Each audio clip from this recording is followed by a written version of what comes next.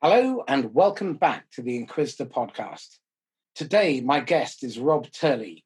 He is co-founder and co-CEO of White Rabbit Intel. You're in for a bit of a treat. So, Rob, quick introduction from you, please. For sure. Yep. So, I guess you did the name introduction, so that's all set. But what my company does is that we do advanced artificial intelligence for business to business. And when I say that, I mean, we look at a company's data. So a CRM, CDP, ERP, whatever the flavor is, we take all of that data from an export and we process it through our system. We create business intelligence and business process analytics insights. So think of it as like a shot of reality straight to the jugular. Everything of what your business is, what it stands for, where it's going, in the reality of things. Not what you want or what you think you want. It's not based on assumption. It is, so it's the real. So it's what is and what will be. We extrapolate contact data, sales success data, transactional, and so on. And what we do with that is that we enrich and enhance it from thousands of GDPR compliant sources, meaning data privacy legal sources, right? International. And then we create an aggregate in the form of a target demographic profile. So to speed this up, think of it as the 5 to 7 week market research campaigning process condensed in 2 minutes and 17 seconds of AI processing time. Then we create an ICP, so an ideal customer persona, specific to each salesperson or seller in our system.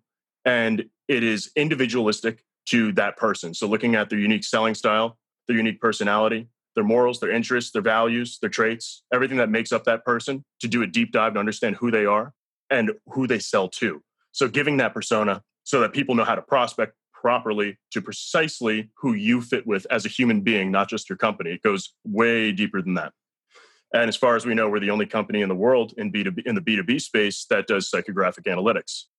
Beyond that point, we used all of that data, success data, and that new understanding by recognizing trillions of patterns to connect sellers to buyers that have the highest probability of having a personal engagement or being able to build a personal relationship with that person, because sales is a people game. And giving a probability score of what is the probability that you will have that engagement with that person that will either lead to a sale, lead to a networking opportunity, or lead to something such as a referral. Because people do business with people that they like, that they trust, and that they can relate to. So using AI to put the people back into salespeople, if that makes sense. From there, we're able to predict the probability of opportunities to upsell current customers and calculate the risk of loss of current customers so that you can mitigate that risk and get in touch with people at the right time. So think of it as like cutting 90% of the fat out of the sales prospecting process, not getting in touch with the people who don't want to talk to you. Nobody likes unwarranted solicitations. Mitigate the noise in the market. We're making too much noise. Let's cut it out. Now we have the technology to do so. So let's get rid of it. It's really, honestly, everybody's fucking sick of it. So that's what we're doing, is that we are leveling the playing field so that all businesses, may the best man win or woman or whoever, right? And we are giving the opportunity for an affordable, available, easily accessible, advanced artificial intelligence technology to all businesses to democratize AI. So it has that level of availability so that all small and medium-sized businesses have the opportunity and the bandwidth to be able to properly compete with their enterprise overlords. When I say enterprise overlords, I don't necessarily mean that enterprise companies are bad. They're actually really good, and they could do a lot of progress for this world and awesome things. It's the ones that are stuck in their old ways and have very poisonous systems built into their own, work and progress, where it's counterintuitive and it really just floods everything else. So have the most innovative, effective people win, because things need to change. So you must be pretty unpopular with a lot of marketing departments who depend on being able to have a massive budget to squander it on interrupted marketing that no one pays any attention to. How do they tend to respond when you go into companies? The marketing department, we help them because of that market research profile that we create, the target demographic profile, is that their just long drawn out, heavily laborious process has now been automated where they could do the same thing in minutes and start doing their job, building the campaigns and actually targeting who they should be targeting right off the bat. Where, let's say, we actually have in-network marketing partners where we alleviate so much of their labor that it's a very powerful relationship where it's work with us so you can waste less time. And one of the biggest pain points for marketing companies is that ROI is pretty much non-existent until about that 5 to 7 week period. So people end up churning and leaving them as a customer all pissed off because they literally haven't taken the time and spent the money yet to see the return. And that's not sustainable for companies who are not enterprises.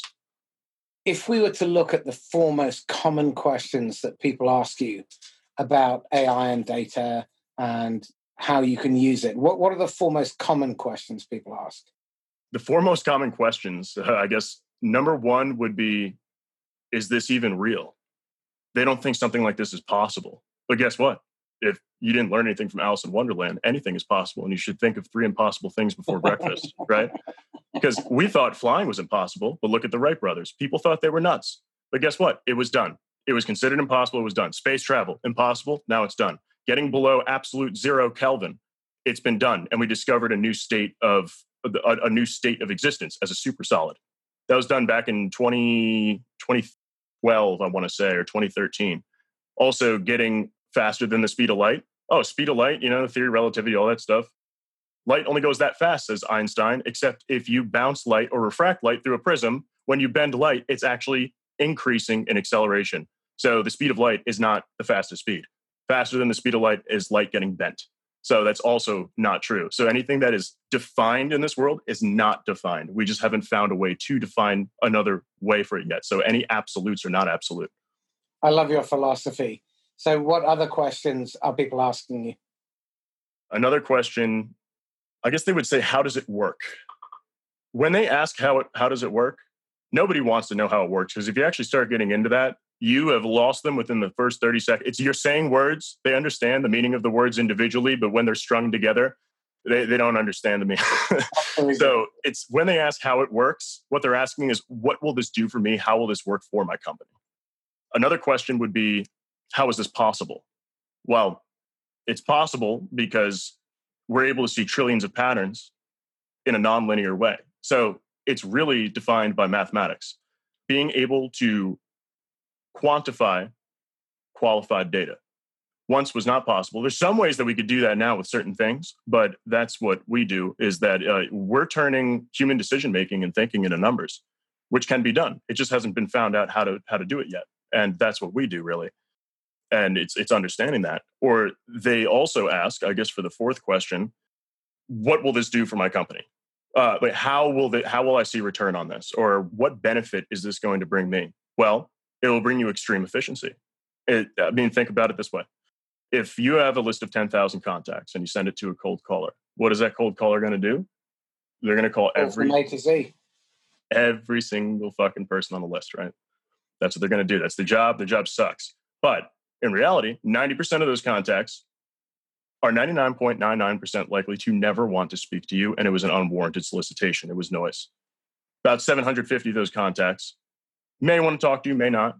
250 contacts absolutely would want to talk to you, and you have a very high probability of it ending up in a relationship or a sale. Can you tell me which or which?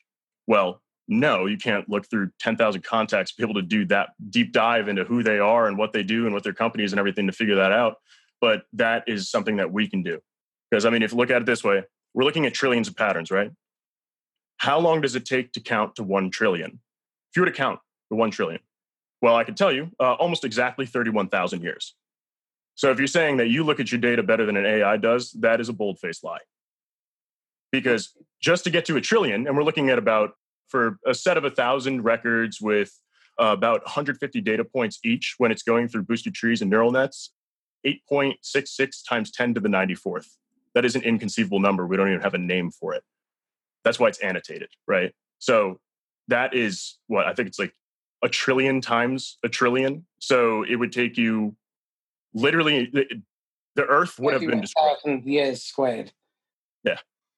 So tell me, where did the inspiration for the concept come from? Interesting question. And the game of Go. It's an ancient game. It's an ancient Chinese game, similar to chess in a lot of ways with the black and white squares and everything, but it's like a chessboard times 10 in size, and there's different strategies to it. And the Go master, what was it, Feng Wei, I think is his name. Please do not check that because I don't really remember the name. But Google created an AI that he's undefeated. Nobody can defeat him. He's the best Go master there is. And he was completely annihilated by this Google AI that just used a machine learning process to beat him. So from there, and also from working on other AI projects where it was just a nightmare to get the data together and just do all of it and understanding it at a fundamental level. Tell me this, what really pissed you off about the way most organizations are using and selling AI? What pisses me off the most is that people say that they're selling AI and it's not even AI. It's rudimentary statistical analyses at best. It's a disgrace. Also, these new AI things that are getting released, it's just a copy and paste licensed version of whatever, Google, Facebook, Microsoft, IBM are selling, and it's just a little bit repurposed. So it's just constant retreading of the tire and selling it for millions and millions and millions of dollars a year. When realistically, build your own. We don't need tires anymore. We've had tires forever. We need to build flying cars. So that's what we're doing. And do not sell AI if it's not AI. If you think a responsive bot for your company, like if you have a bot on your website and it has like smart answers and stuff, if that was sold to you as an AI, guess what? That was a bold-faced lie. It is not AI. It's a bot. It's simple nonsense. So what is AI? There are many different forms of it, but something that has predetermined answers is not AI. Something that's just doing an algorithm, like a regression model or something, or a stat model is not AI. AI is something that can make its decisions based off of an input that is not necessarily told what the output should be. It should have a purpose, but the purpose should be defined by the machine by learning from what the data says. So I like putting it this way. If you're telling an AI what to do, for example, Salesforce is Einstein. If you're telling it what to do, because that's what people ask us all the time. Well, how do I tell it what to do? Well, you don't. That's the point. It tells you because it knows better. So if you say, oh, I need to do this, this, this, and that, and I'm looking for this result, bias, result is therefore garbage. So bias inputs for a super biased result that is going to be skewed, right? It can work in some instances because sometimes your bias assumptions are correct.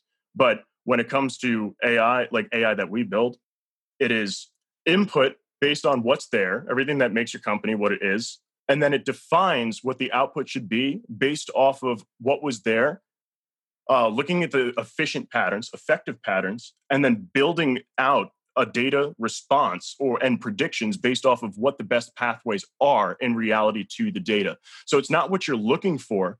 It's about what there is and what the best possible routes of what can be. What you're looking for is usually wrong, or what you want is something that it's not what you need. So being able to decipher the difference between those two is with AI, because it has a non-biased perspective on the data that's in there to quantify and create a solution that is going to be more efficient than a solution of just a guessed method. So how can you make sure that the AI you build is unbiased?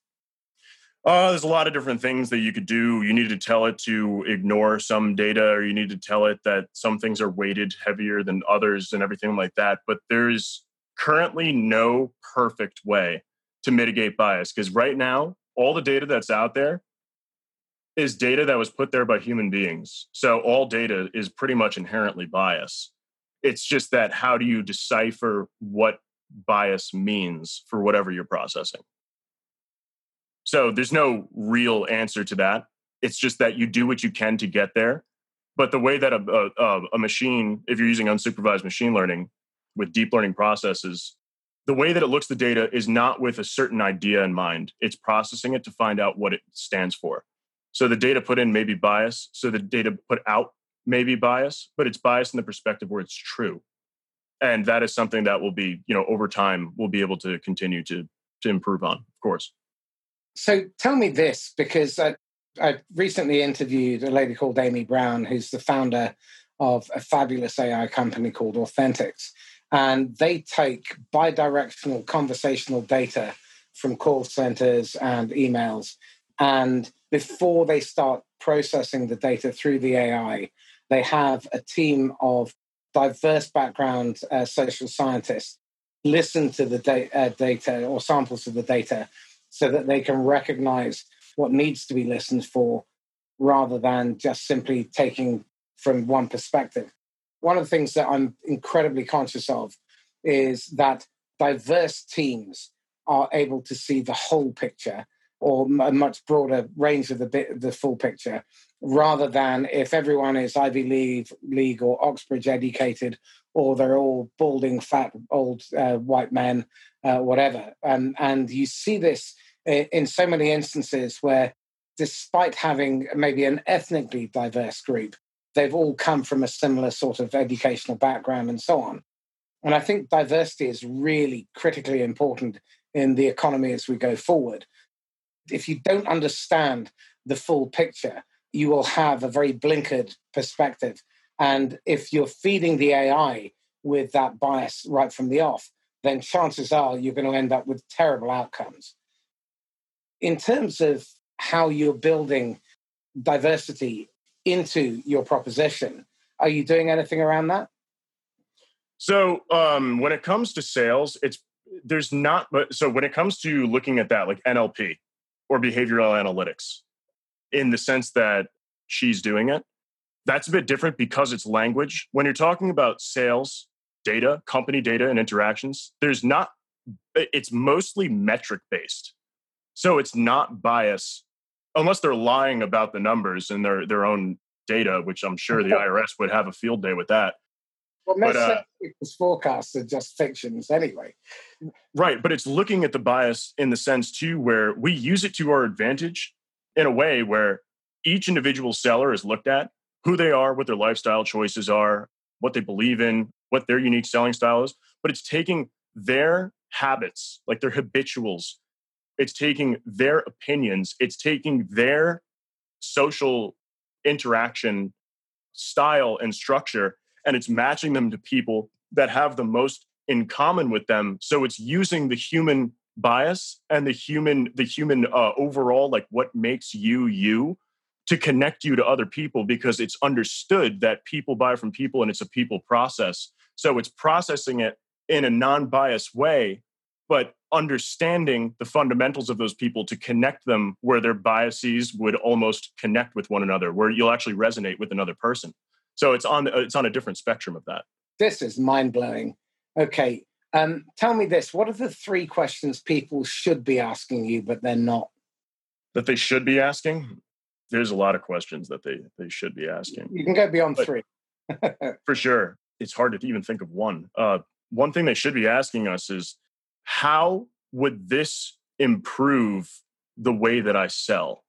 And not from the perspective of like, oh yeah, is it going to be easier? No, it's going to be easier, obviously, but in a much more granular term of that, how is this going to improve my selling, and the sense of what is this going to help me achieve at a really deep level, at a personal level? What is this going to help me achieve? Not just, oh yeah, what's this going to do for my company? Yeah, great, I can answer that all day. But what is this going to do for you as an individual?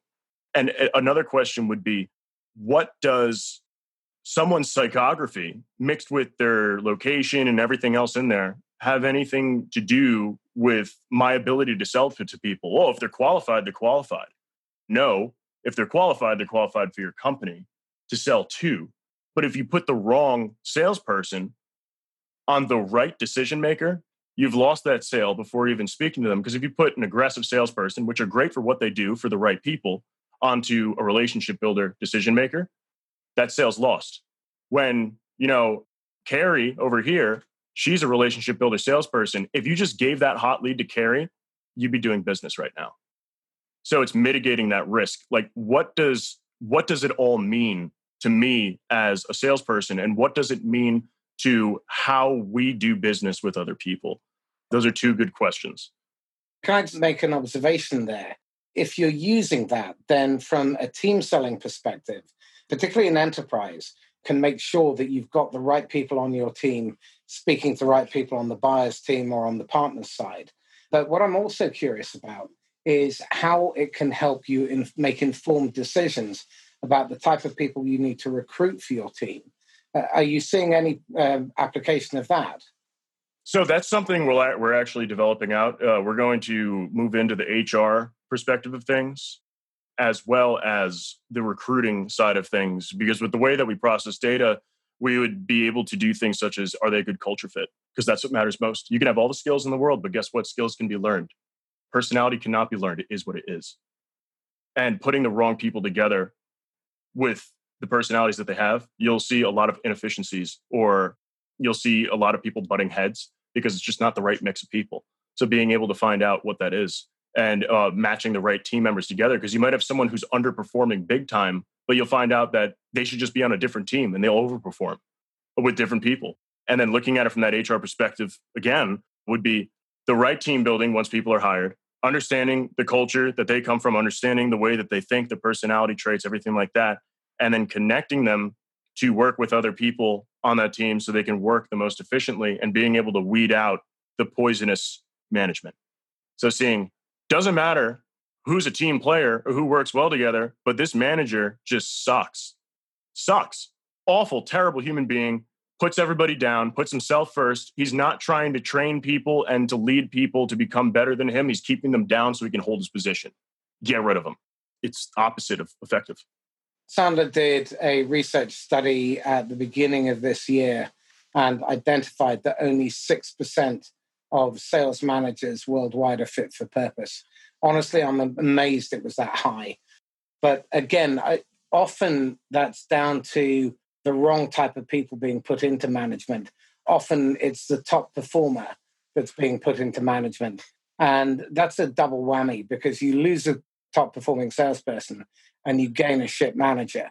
So you end up then creating turnover in your sales team.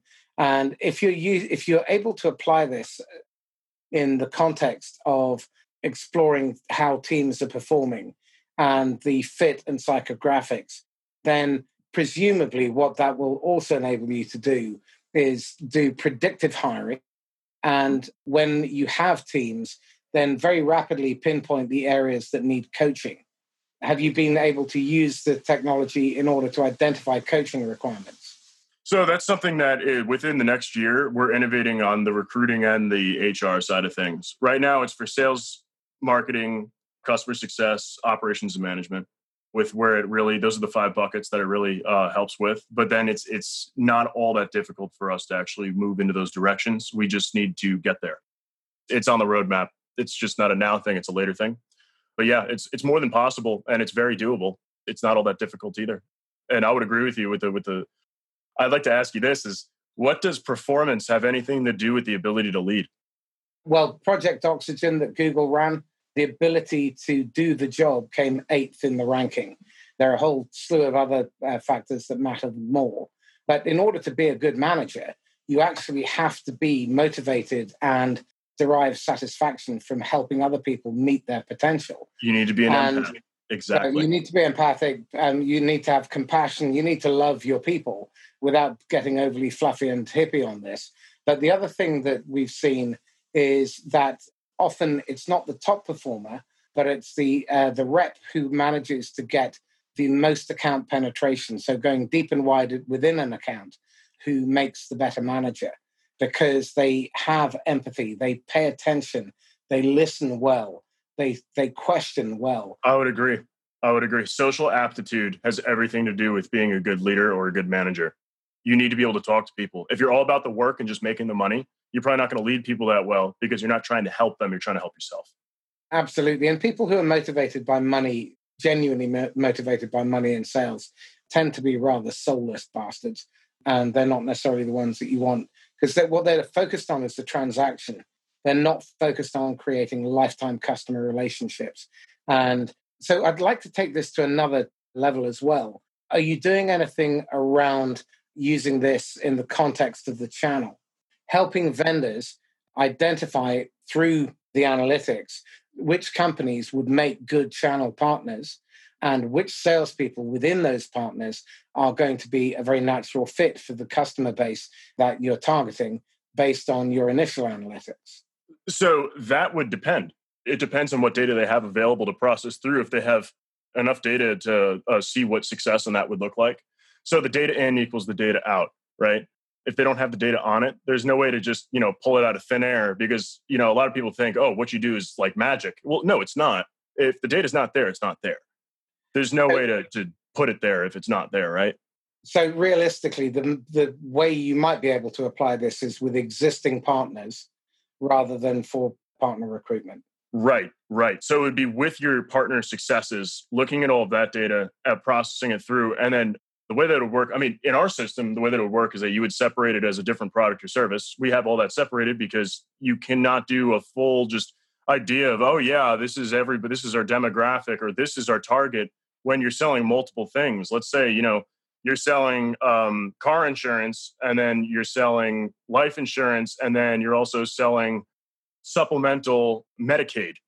You can't just lump that all into, oh yeah, this is our best target. That is absolutely untrue, and it doesn't work that way in any world. I mean, even if you're selling software where, oh yeah, we're selling a MarTech solution, or oh, we're selling a sales tech solution. Yeah, we target tech companies that are doing 40 million plus ARR, and they're in Fresno, California, doing whatever thing. That doesn't mean anything, and the fact that they're not segmenting their markets by the product is a huge failure. It's a huge failure. So if you were to look for partners, that pretty much is just a different product/service. A partnership is just another sale. It's just a really complicated one. Okay. So tell me this, what's the future of AI in your mind?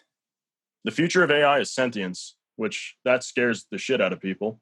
You can kind of control that too. But the future of AI is building it so that it can most efficiently and effectively do the things for us that are menial tasks or laborious, so that we can focus on the things that are intuitive, the things that are going to push us forward, creativity, new technologies, developing new processes and stuff like that. Because what humans are good at, it's intuition.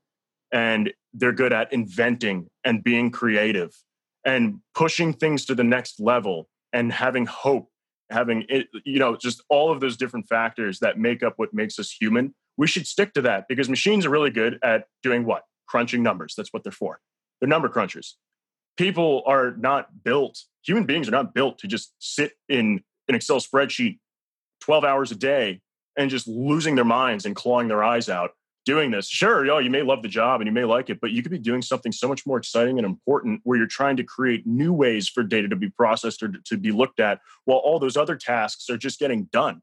Something that takes you 8 hours where you want to blow your brains out, right? That you can complete in less than 10 seconds with AI and have perfect outcome. Why would you not do that? And that you can have these people that are focusing on all this specialize in something that will push us as a species forward further, faster, and for more efficiency and for just better outcomes for everybody. AI will take out all those laborious tasks, and taking those out will allow us to actually do things that matter. It's not about the perpetual state of survival anymore.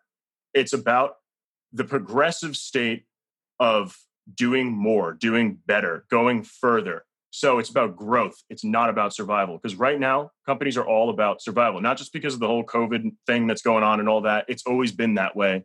And with enterprises and just B2B companies in general, how conservative they are with the way that they do things. Oh, if it ain't broke, don't fix it. We've been doing it this way for years, so we're going to continue to do it. That's not going to fly anymore. Most are playing not to lose rather than to win. And precisely. No risk, no reward, my man. I don't know if you've read Safi Bakal's book, Loonshots. He writes about how companies start out innovative and creative, and after a while, they grow to a point where it's more in the interests of middle and senior management to shoot down ideas, and then they become more bureaucratic, more politicized. And I think one of the things I'm most excited about listening to you is that you're trying to break that mold. Now, the more heads there are in a boardroom to make a decision, the less effective the decision is that's made, and the longer amount of time that it takes, and the more discrepancies there are. The more heads there are, the less it gets. But there's a limit to that. 5 to 7 people thinking at one time is very effective. If you put 15 people in a room, nothing's going to get decided. It's just simple psychology behind it. And with the decisions that are made based on numerics, numbers, growth, things like that, just stats and metrics. that should be decided by a machine, because all it does is crunch numbers and it will give you the actual output and then be able to just, put a nice line on a graph for you showing what the projections are going to be, rather than having someone try to figure that out. Just have it figured out for you. Why do you have a whole division doing that? That's such a waste of money and time. One of the observations that I've read about is that only about 20% of the data contained in CRM systems is actually accurate and worthwhile. And we see so many companies making decisions of strategic importance on the basis of 80% flawed data. How do you work past that with your AI, given that you are sucking data out of CRM? I know that you're taking multiple data sources, but I'm curious, how do you make sure that the crap that's inherent within most CRM, because most CRM systems have been put in place as an audit tool, not for the original intent of CRM, which is to help salespeople sell more products to more and services to more people for more money, more frequently. So how do you manage to eliminate that intrinsic bias of shit data? Oh, yeah, for sure.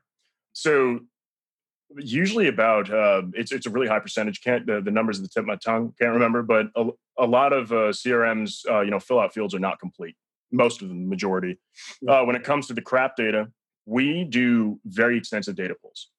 And if the data that they have in their system, unless it's tied directly to their company where it's private data to that company, there's nowhere else you can get that. It's going to be as correct as their company has their books, right? So all of that stuff, that's how we look at business intelligence, right? It's everything that has to do with that company specifically, what makes them tick, what numbers they have, everything. But when it comes to the data on the people, if it's incorrect, our system does extensive data pulls. And if we get data that's different, because ours is pulled upon request from sources that are updating continuously. So if it's old data, our system's able to recognize that and it throws theirs out. It's like, no, this is crap, and it replaces it with the correct. And if there is no correction data for it and it's crap, then it's deleted. And our system actually does the logic behind, is this just a correlation or is this a causation? So think about it that way. It's not just, we sell to 85% men. That means we need to target men. That could be complete bullshit. You sell to 85% men because 85% of the people that you're supposed to be targeting in the market that you're targeting hold that title or hold that position that you're selling to, and 15% are women. The fact that you're only targeting men is actually a huge crutch in the system. It's like throwing a wrench in the system, because realistically, from a causative standpoint, based on the ratio of the people who hold that position or in that position that you're selling to, that is the most efficient, ideal persona, you have a 50-50 chance of selling to a man or a woman. The gender does not matter. It just looks like it does. So it's making assumptions and focusing on the wrong things, when it could be something such as, if they went to this high school in Westchester, New York, and then went to Arizona University and now work in a tech field up in Wisconsin, those are the best possible targets where that is what's truly relevant. Like, for example, we process data for a roofing contracting company, right? They do commercial roof contracting, stuff like that. They were trying their darndest to find out who the decision maker is that they need to be targeting. They hired data scientists for it. They just couldn't make sense of any of it. We ran it through our system, and in about 2 minutes, we discovered it's not even about a decision maker at all. Decision maker has nothing to do with it. What it has to do with is the geolocation, the materials the building was made of, and what direction the building was facing and how long it's been there. So instead of finding, who's the person we need to sell to, it needs to be buildings that are in Wisconsin's 36th congressional district that are made out of concrete and steel construction over the square footage size of 20,000 feet, that have been in existence for 20 plus years, that are on a northbound street facing west. Sounded crazy. We didn't even believe it. But guess what? It was exactly right. Wow. They were 40% more likely. They had 40% more success in their sales by targeting just that. That's amazing. I guess there was a bottle of champagne drunk that night. No, it was more like, whoa. Like, yeah, I don't know. It was just like a, like, So if you're able to get to that granular level, how do you see companies misusing this? And what are you doing in order to prevent them from doing that? Because if this gets the wrong hands. Misusing it, I mean, how are you going to misuse it? We've put so many different things in there that you cannot miss. If you put in, we don't work in the B2C space. If you put in B2C data, it just throws it out. It's error, throws it out. So you can't. And as far as if you want your salespeople not to focus on a target demographic profile, which is what your marketing team needs to focus on, there's a permission. Literally shut it off for those users so they're not tempted to try to prospect based on the overall demographic and not their ideal customer persona, because they should not be prospecting for that. You shut it off, they can't see it. If you don't want your company metrics, the overall business intelligence, business process analytics dashboard to show for people who are lower level employees or not in like a VP position, you shut it off. You don't show them that. A way that it can be misused, though, is that, I mean, we have things in our user legal agreement that it's not used for anything pornographic. It's not used for gambling. We do not work with companies that sell weapons or firearms or are arms dealers in any way. We have the restrictions on any federal use, anything like that. It cannot be taken by them. Literally all of that stuff. So if it's used for wrong, that is a hefty litigation lawsuit. Excellent. Okay. Well, let's go to the other bugbear that both of us have a bit of I'm trying to not use the word hard on for, so I'll delete that. Venture capital and private equity. If we look at those kind of people operating in the tech space, I have a real issue with a whole model that drives businesses to produce the wrong kind of output, focus on the wrong end of the problem. What's your mission when it comes to helping companies not get trapped in that private equity venture capital swamp? Well, that's more of like a personal thing, but it's been beat into the skulls of all the people, including like accelerator programs. You need venture capital to start a company and to be successful, or you need an angel investor. That is absolutely untrue. I mean, we didn't have one, and people are shocked by that because I speak to other AI startups. Oh, we needed $20 million for the licensing of the AI. Like, how do you afford that licensing? It's like, well, we build it proprietary, and they go, wait, what? You can build that shit? It's like, yeah. What are you even doing? Like, you're not an AI company. You're just licensing something and tweaking it, and then selling it for millions. But that's the thing, is you don't need venture capital. The truth is behind it, they get preferred shares, which is worth more than founding shares. So they have more say in the company than you do. If you don't want to be the person running your company anymore, they have more say over you do. They're immediately on the board most of the time. And the decisions that they ultimately make or tell you to do is the direction that you're going to go. You owe them such a debt that you can sometimes you're stuck in a position of giving them more equity as payment. And then they just take until you have nothing left. And the goal is that you cannot really get this investment unless they ask you, what's your exit strategy?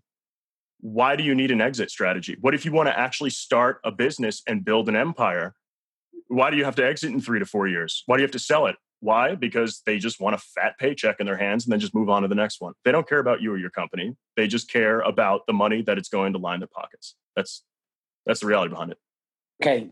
So given that we understand that, and we're both in violent agreement here, using the type of technology or your technology, what sort of results are you able to point to with your clients in terms of being able to generate revenues and profitable revenues organically so that they don't need to go for funding? Or if they ever do have to go for funding, then it's on their terms and they don't have to sell their soul to Satan.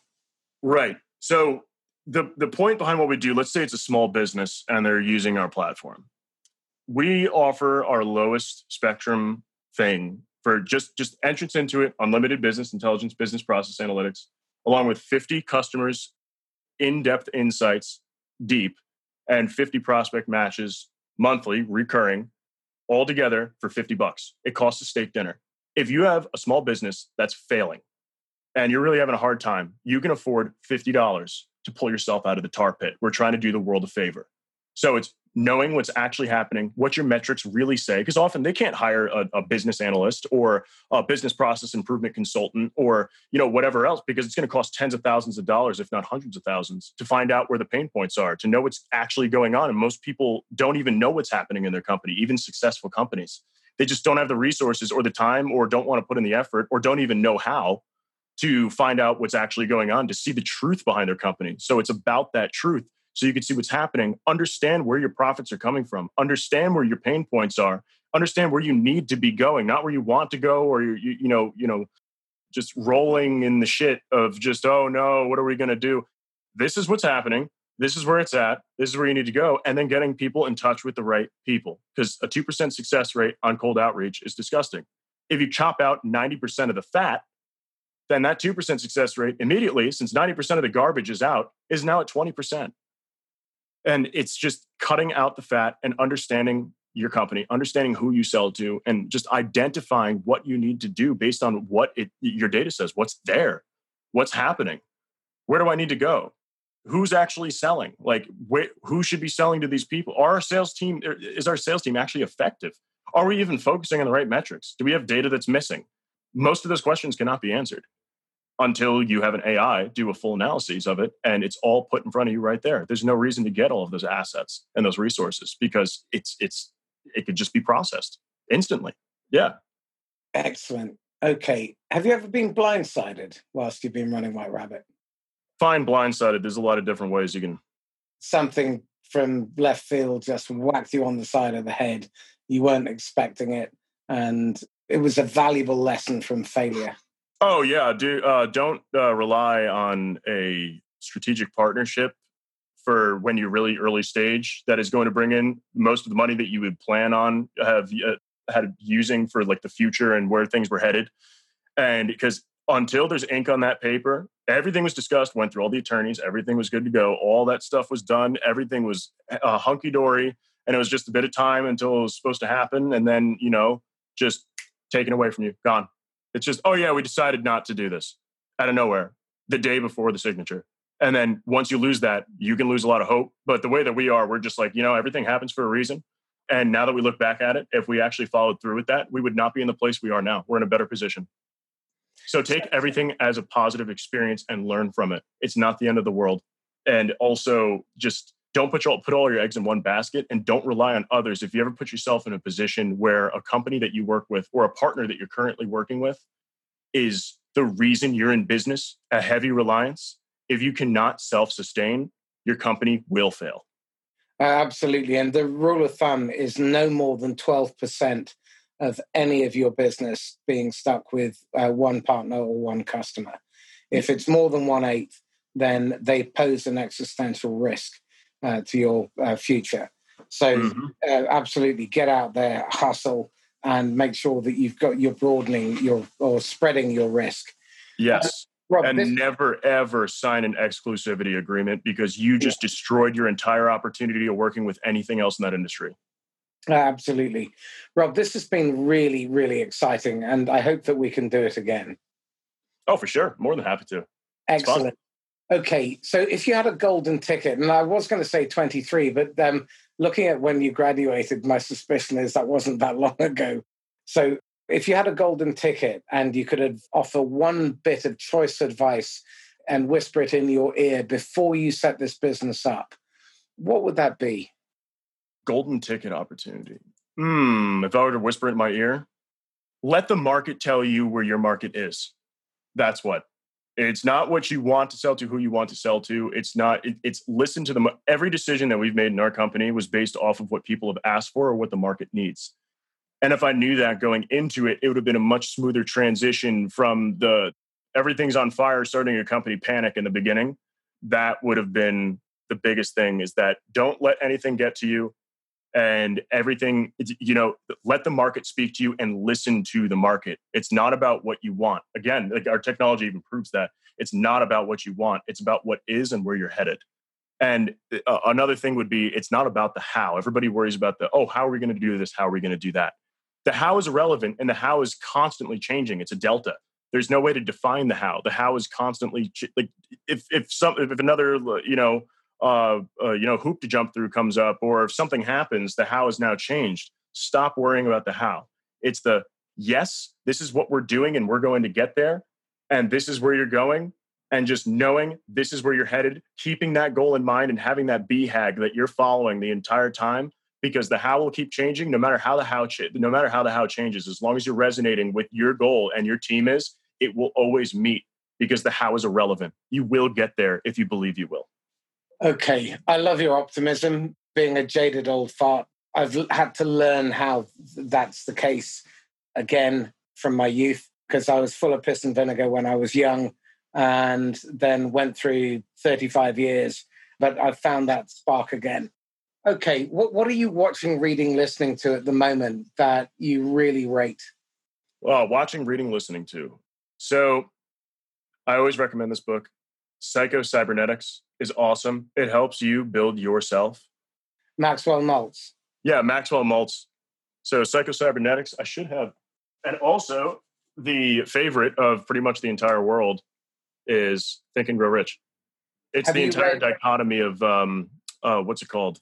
It's by Napoleon Hill, and it's the dichotomy of, who's the guy? Carnegie. The way that Carnegie made his money. So this guy studied Carnegie and all of his processes, interviewed him and like other people. And it's pretty much the science behind getting rich, which sounds like the craziest, stupidest thing in the world. But this book has been used by nearly everybody who's had massive success and has followed it ever since the 1930s. Have you read Napoleon Hill's Outwitting the Devil? Oh, no, that one's on the list, though. Okay, that's well worth a read. Again, fascinating, because it's a hypothetical conversation between Hill and the devil after he'd experienced massive loss and was actually, his life was at risk because he'd managed to piss off some gangsters. And it's the story of the conversation about how human beings manage to undermine themselves by drifting away from their purpose. Really fascinating read. Right. It's like if you think it, you could do it because your belief is everything. The way I look at it is that my firm belief is that there are two truths in this world. There's I can and I can't. They're both true. But what defines it as true is which one do you believe?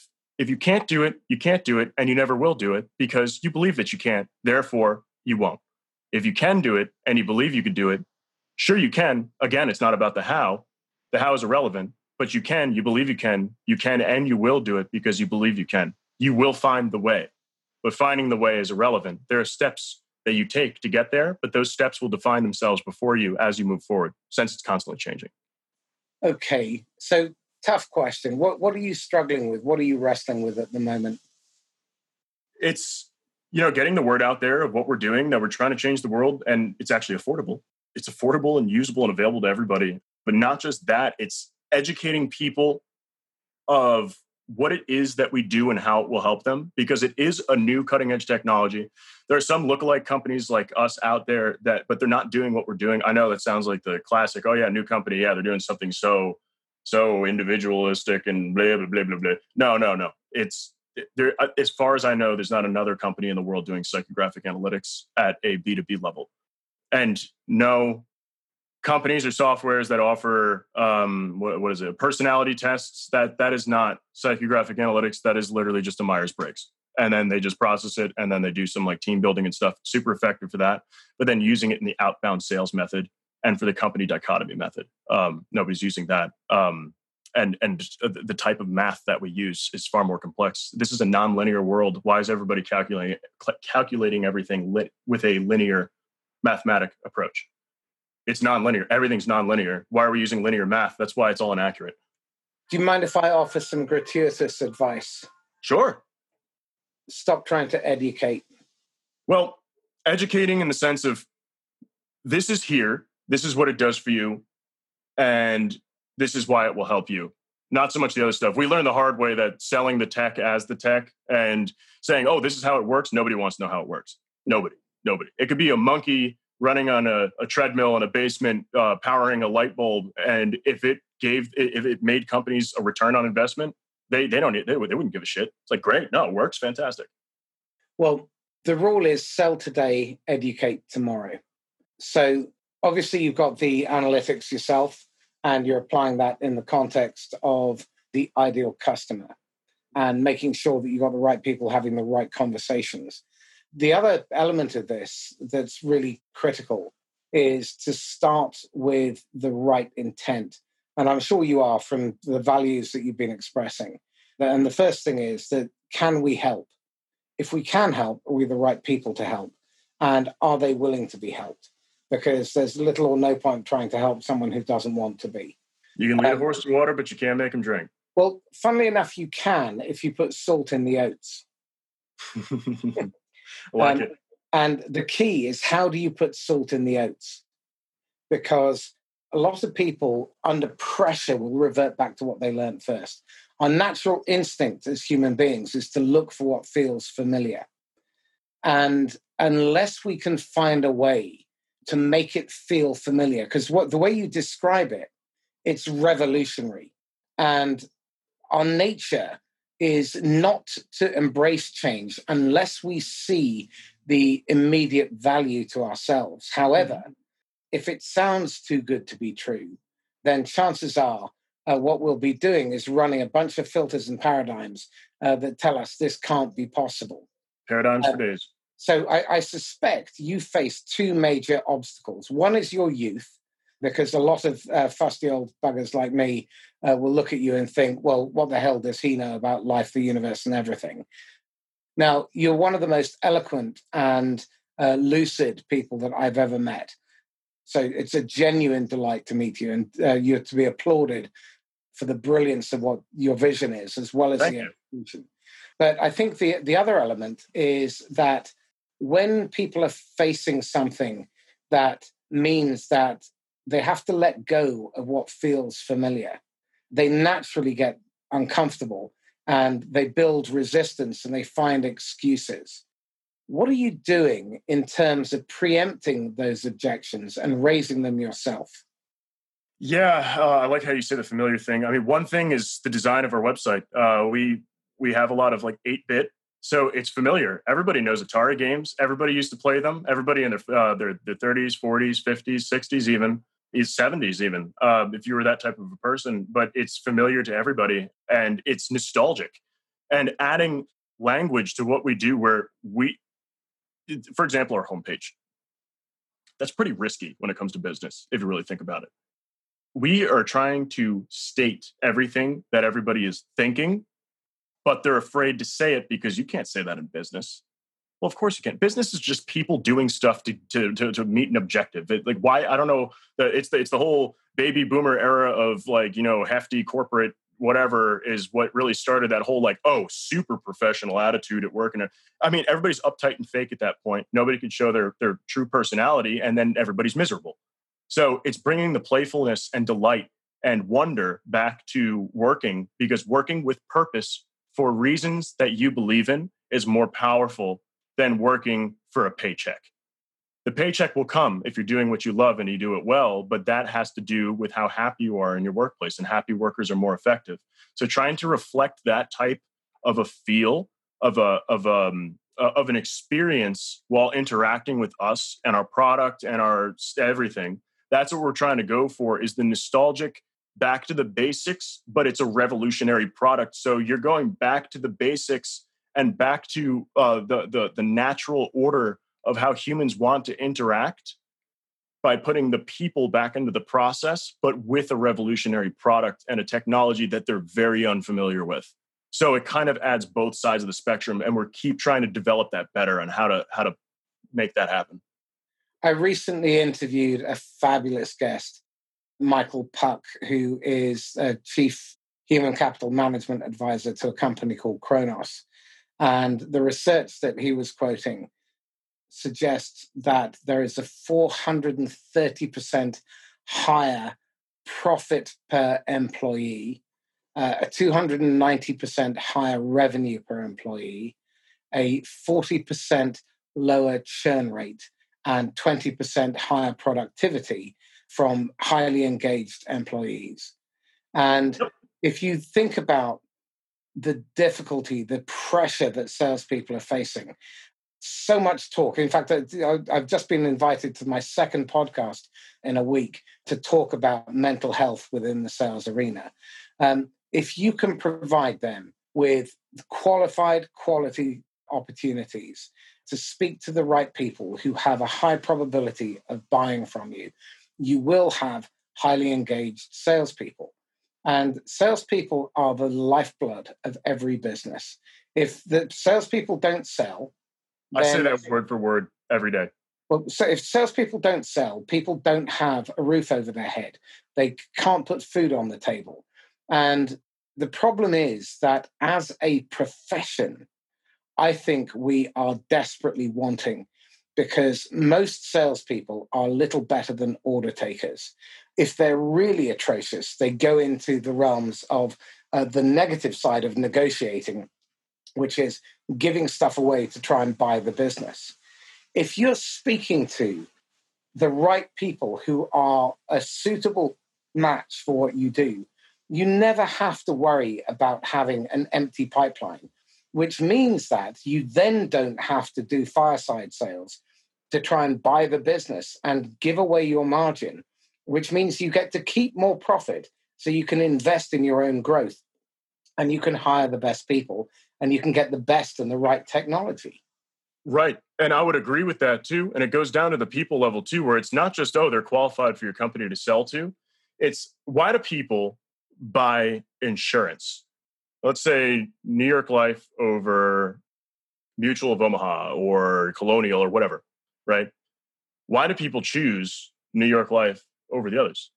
Can you tell? Like, what's the difference? More often than not, it's the relationship or the experience. Right. It's the experience they had with the individual. And that is ultimately why. Why does someone switch insurance? They offer the exact same thing, except for maybe one tiny thing in the fine print that only matters logistically, right? That's the difference. In the conversation I had with Amy Brown at Authentics, the number one reason that people moved was frustration. It was frustration with the website. Then they got on to speak to a customer service rep or a salesperson. In one case, 40% of their highly trained licensed salespeople were being taken up with customer support issues around the website. They went down from 40 to 8% in 2 months simply by using the customer information, because customers will teach you how to sell to them. They're your best teachers, and feeding that into the UI UX people so they reworked their website to eliminate those problems. And if you are not listening to your customers, and that's another area where I'd be really curious to see where you go. If you're not listening to your customers, then you are missing out on a wealth of small data. And it's the little data that really matters. It's the individual nuance and looking for those patterns across millions, billions, or trillions data points and touch points. Right. I mean, for example, one person said, well, I want this list to have like the on and off, like darker shade to like white to darker shade to white, like an Excel doc has. You could set it up like that. He said, well, I prefer that. I personally don't prefer. But no platform offers you a toggle, and we didn't have it that way. So by default, it adds the pattern, and then you press a button, and it takes it away.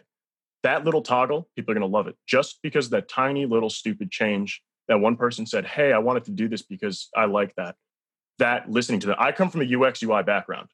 So that we are a design first company and an experience first company. And that dictates what we do is based off of what the people want. It is about what the people want. If you're not doing what they want, you're building something that you want, which is not what everybody else wants. It's about what everyone wants as a bulk, as the major demographic, as the major persona. It's not about what you want or what you think. It's not a dictatorship. It is very much socialist. Good business is socialist if you're offering a product because it's about what the people want. And it's in essence of what the company's leaders can do with that want. What can be achieved. I'm going to connect you with a pal of mine, Martin Lucas, who runs a company called Gap in the Matrix. And they work in the business to consumer market. So working with consumer products, but helping these companies to improve what they're doing in terms of their marketing and their selling. And by tweaking 7 words, they were able to add over $60 million in sales by refocusing the message on what the customers actually wanted, human beings wanted. Another example, the CMO of this global brand had it in his head that what he wanted the brand to represent was an adventure brand. So all of their marketing and advertising was people base jumping and surfing and all this kind of stuff. But one of the biggest markets was China and Hong Kong. And people in Hong Kong and China perceive their brand as something to be seen in when they go out in the evening for social acceptance, when they go out to restaurants. And by doing that, in one quarter, they increased sales by 62 million. Absolutely. And that's the difference. Like in the US, everybody wants to be different. Everybody wants to be an individual and unique. In China, everybody wants to fit in with one another. So the branding behind Coca-Cola in China, for example, is that it's this special, high quality thing that you do to fit in with other people who are also at that same social level. That's how they achieve that. In the US, the way that they advertise Coca-Cola is on the complete opposite spectrum. It's dare to be different. It's about like, oh, share a Coke with a whoever, or the way that they approach it. They don't have that in China. In China, it's all about being one in unison and fitting in and all that. And then it's that brand schema based on region is crazy important. That kind of made me think of one of the things that we want destroyed too, that you'll like this, Marcus, is that why the hell do sales teams have regions? Why is there territory? Someone who's in Houston does not necessarily have to sell to people in Houston. Why would they do that? If they're better at selling to people in Miami, why aren't they selling to people in Miami and in the Netherlands? Because that's where they're good at it. What does a territory have to do with anything? I agree. I have this issue myself at this exact moment, but I'm not going to go into that because we're due to wrap up. But I'm just thinking in terms of how we can apply what you do in an international arena, being able to then rapidly expand. Because I think to address your issue, your question, I think part of the challenge that we've got in the COVID era is that no one in their right mind is going to go into a metal tube and risk 2 weeks of quarantine either end, or possibly 4 to 6 weeks of severe illness to go and meet a prospect. Now, if we're looking at how you're targeting your ideal customers, then it may well be that it makes a lot more sense to have your international expansion driven by very, very personalized, very targeted sales activity coupled with really targeted and personalized marketing activity, especially in the middle of the funnel. Because if you have that insight, the one area that I see appallingly managed is the middle of the funnel, because most people focus on the front end of the funnel, and as soon as it goes into the CRM, they then focus on close date, and they miss out that middle bit, which is why you end up with all this deal slippage, you end up with this bulging, constipated pipeline. And I'm really excited to see how you're going to be working with your clients. Cut out the fat, baby. That's it.